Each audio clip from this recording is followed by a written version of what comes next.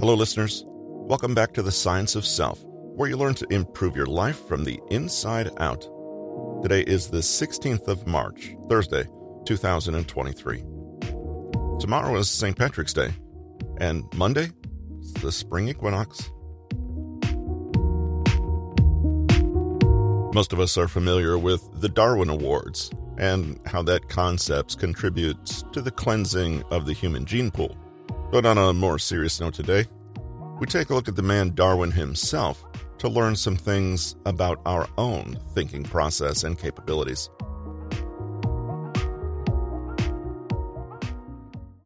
Charles Darwin, the naturalist whose theories on evolution and the development of the species had wide-ranging effects on scientific study that persist today, was not a genius.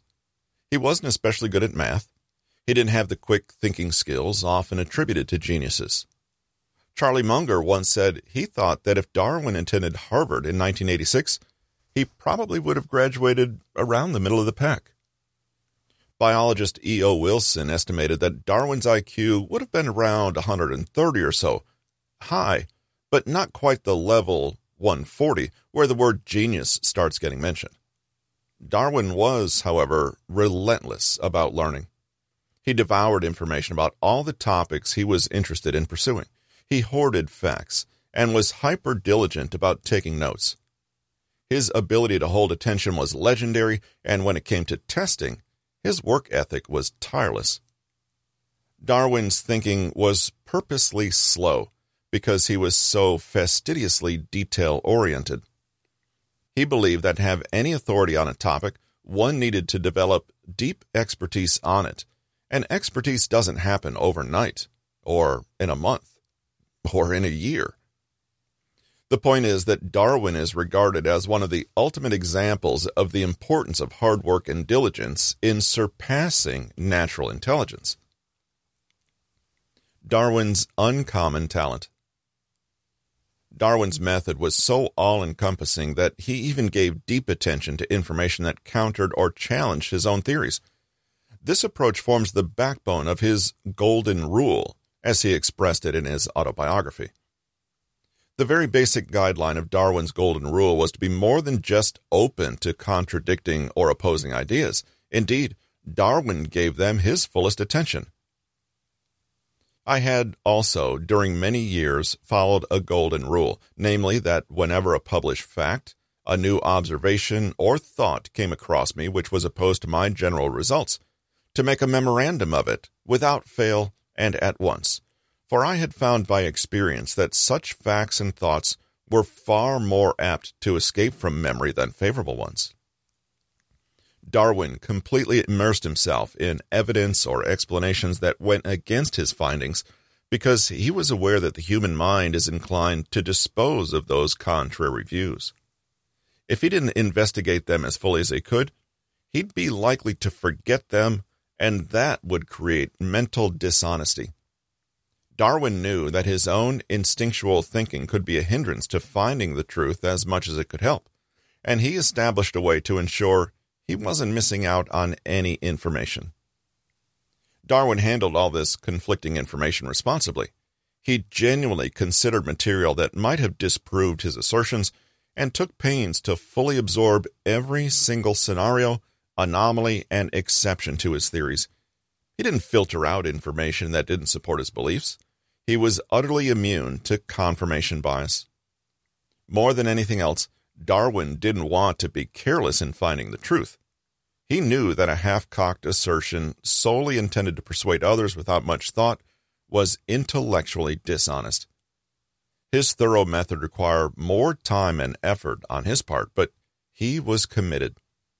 Of course, the Darwinian golden rule calls back to intellectual honesty and the maxim, strong opinions, but held lightly. It assumes intellectual humility, or being unattached to any stances or theories and simply following the evidence. Uniquely, Darwin forces a dialogue of skepticism back to himself instead of to others. To himself, he would direct questions such as, "What do you know? Are you sure? Why are you sure?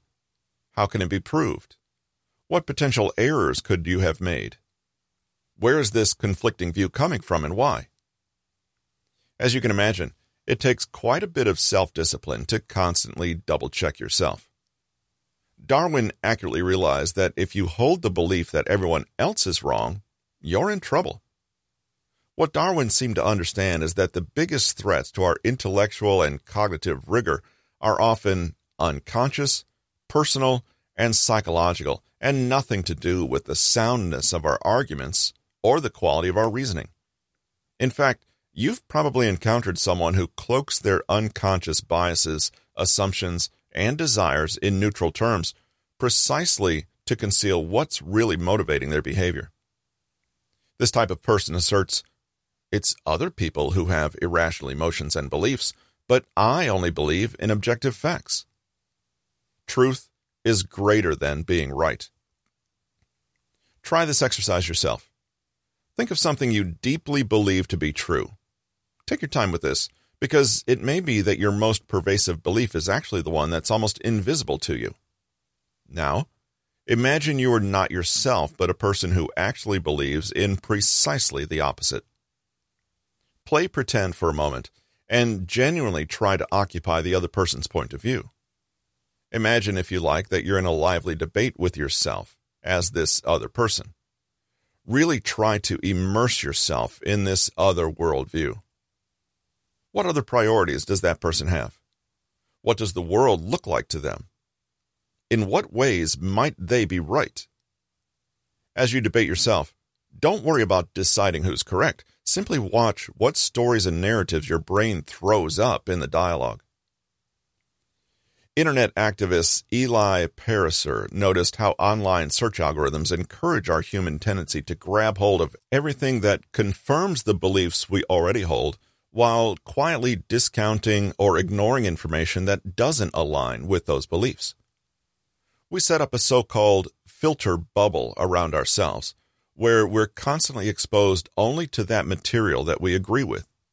We're never challenged, never giving ourselves the opportunity to acknowledge the existence of diversity and difference. In the best case, we become naive and sheltered. In the worst, we become radicalized with more and more extreme views, unable to imagine life outside our particular bubble. The results are disastrous. A complete erosion of civic discourse, intellectual isolation, narcissism and self-centeredness, and a lack of everyday empathy, as well as the real distortion that comes with believing that the little world we create for ourselves is the world. When two people from mutually exclusive echo chambers encounter one another, the effect can be explosive. We've already seen that for geniuses, broad is always better than narrow, and this rule applies here. We need to constantly be on guard for any stubbornness and rigidity in ourselves, or any narrow, unchallenged convictions that shut us out of gaining a deeper, wider, and more nuanced vision of the great big world around us. We can see how this ability to actively court the other side was instrumental to Darwin's success. Like both Einstein and Socrates, he was non-conventional, but only in the sense that he was willing to adjust his view if necessary, and never ruled out any avenue of inquiry, an attitude which is truthfully seldom in fashion. Today, Darwin is credited with founding a completely paradigm-shifting theory that forever changed the way naturalists thought of the world and their place in it. He called into question many of the predominant religious and moral attitudes at the time, and there is evidence to suggest that he did so even when his findings contradicted his own assumptions. It's hard to imagine how Darwin could have done any of this without a deep respect for truth and an intellectual vigor that goes beyond personal bias. At the time, the implications of Darwin's theories on natural selection made some of his contemporaries angry, and he was mocked for suggesting a view of the world that countered the dominant religious framework. Though the theory of evolution is now commonplace, try to picture what it must have been like in Darwin's time, when the idea that man descended from ancestors that were not in fact human was as outlandish as suggesting they came from the moon. Darwin was mocked and derided by many in his lifetime, but this didn't dampen his enthusiasm for continuing research he thought was important. Though most Victorian scientists at the time folded to public opinion and religious sentiment, not wanting to be unpopular or create a stir, Darwin didn't mind going against the grain. His golden rule tells us how highly he must have thought of genuine intellectual inquiry, no matter where it took a person, and no matter how unpopular the findings were. Can we say the same for ourselves?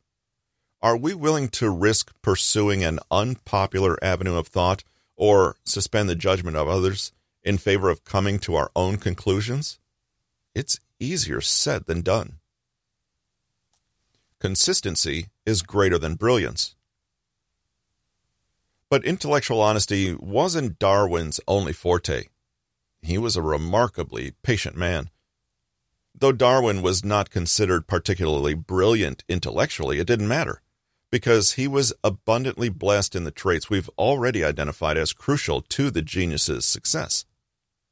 Darwin was intellectually honest, humble, methodical, disciplined, and an incredibly hard worker.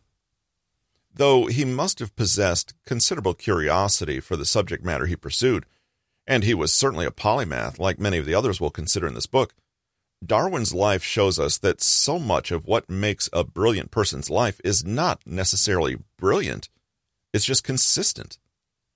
Darwin didn't put together his many important works overnight. His was a life's work and took many, many years of diligent and focused effort. Like Socrates, he was unwilling to let bias and assumption derail or contaminate his efforts, and so made a concerted effort to weed out errors of thinking. And, like Socrates, he understood that the process toward knowledge takes time. If we're to piece together ideas that are sound and worth something, we often have to do so one step at a time, with many corrections along the way, and with as much stamina as we can manage. Takeaways. Darwin's genius traits included hard work and discipline, intellectual honesty, and non-conventionality. Darwin was a prolific naturalist whose works on natural selection, the descent of species, and evolution profoundly changed the scientific landscape and set the stage for our current biological paradigm. Darwin was said to be a methodical, slow, and exceedingly patient person who worked diligently on his efforts throughout his life. We can see the traits of hard work, self-discipline, consistency, and resilience in his contributions to science. Though he was considered not to be a genius by many, he still managed to achieve enormous success that changed the world permanently. Darwin demonstrated a commitment to intellectual honesty, curiosity, and humility by practicing what he called the Golden Rule. He would deliberately pay attention to material that countered his cherished beliefs, assumptions.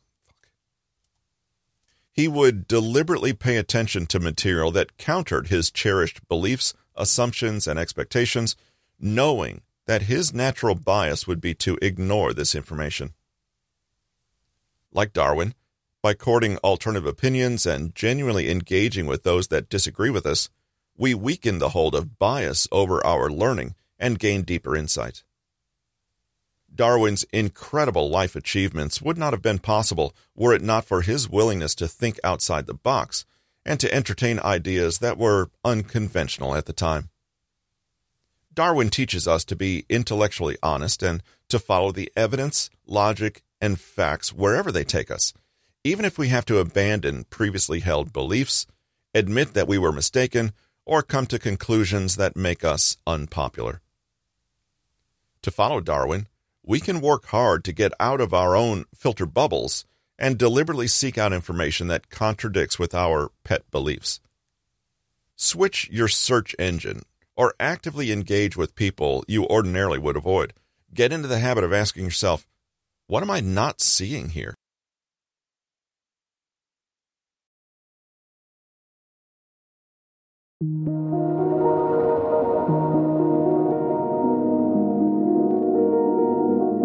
This episode of The Science of Self is from Peter Holland's book, Think Like a Genius. It's unavailable on Audible and Amazon. We hope you'll join us again next week for the next episode from Peter Holland's and The Science of Self.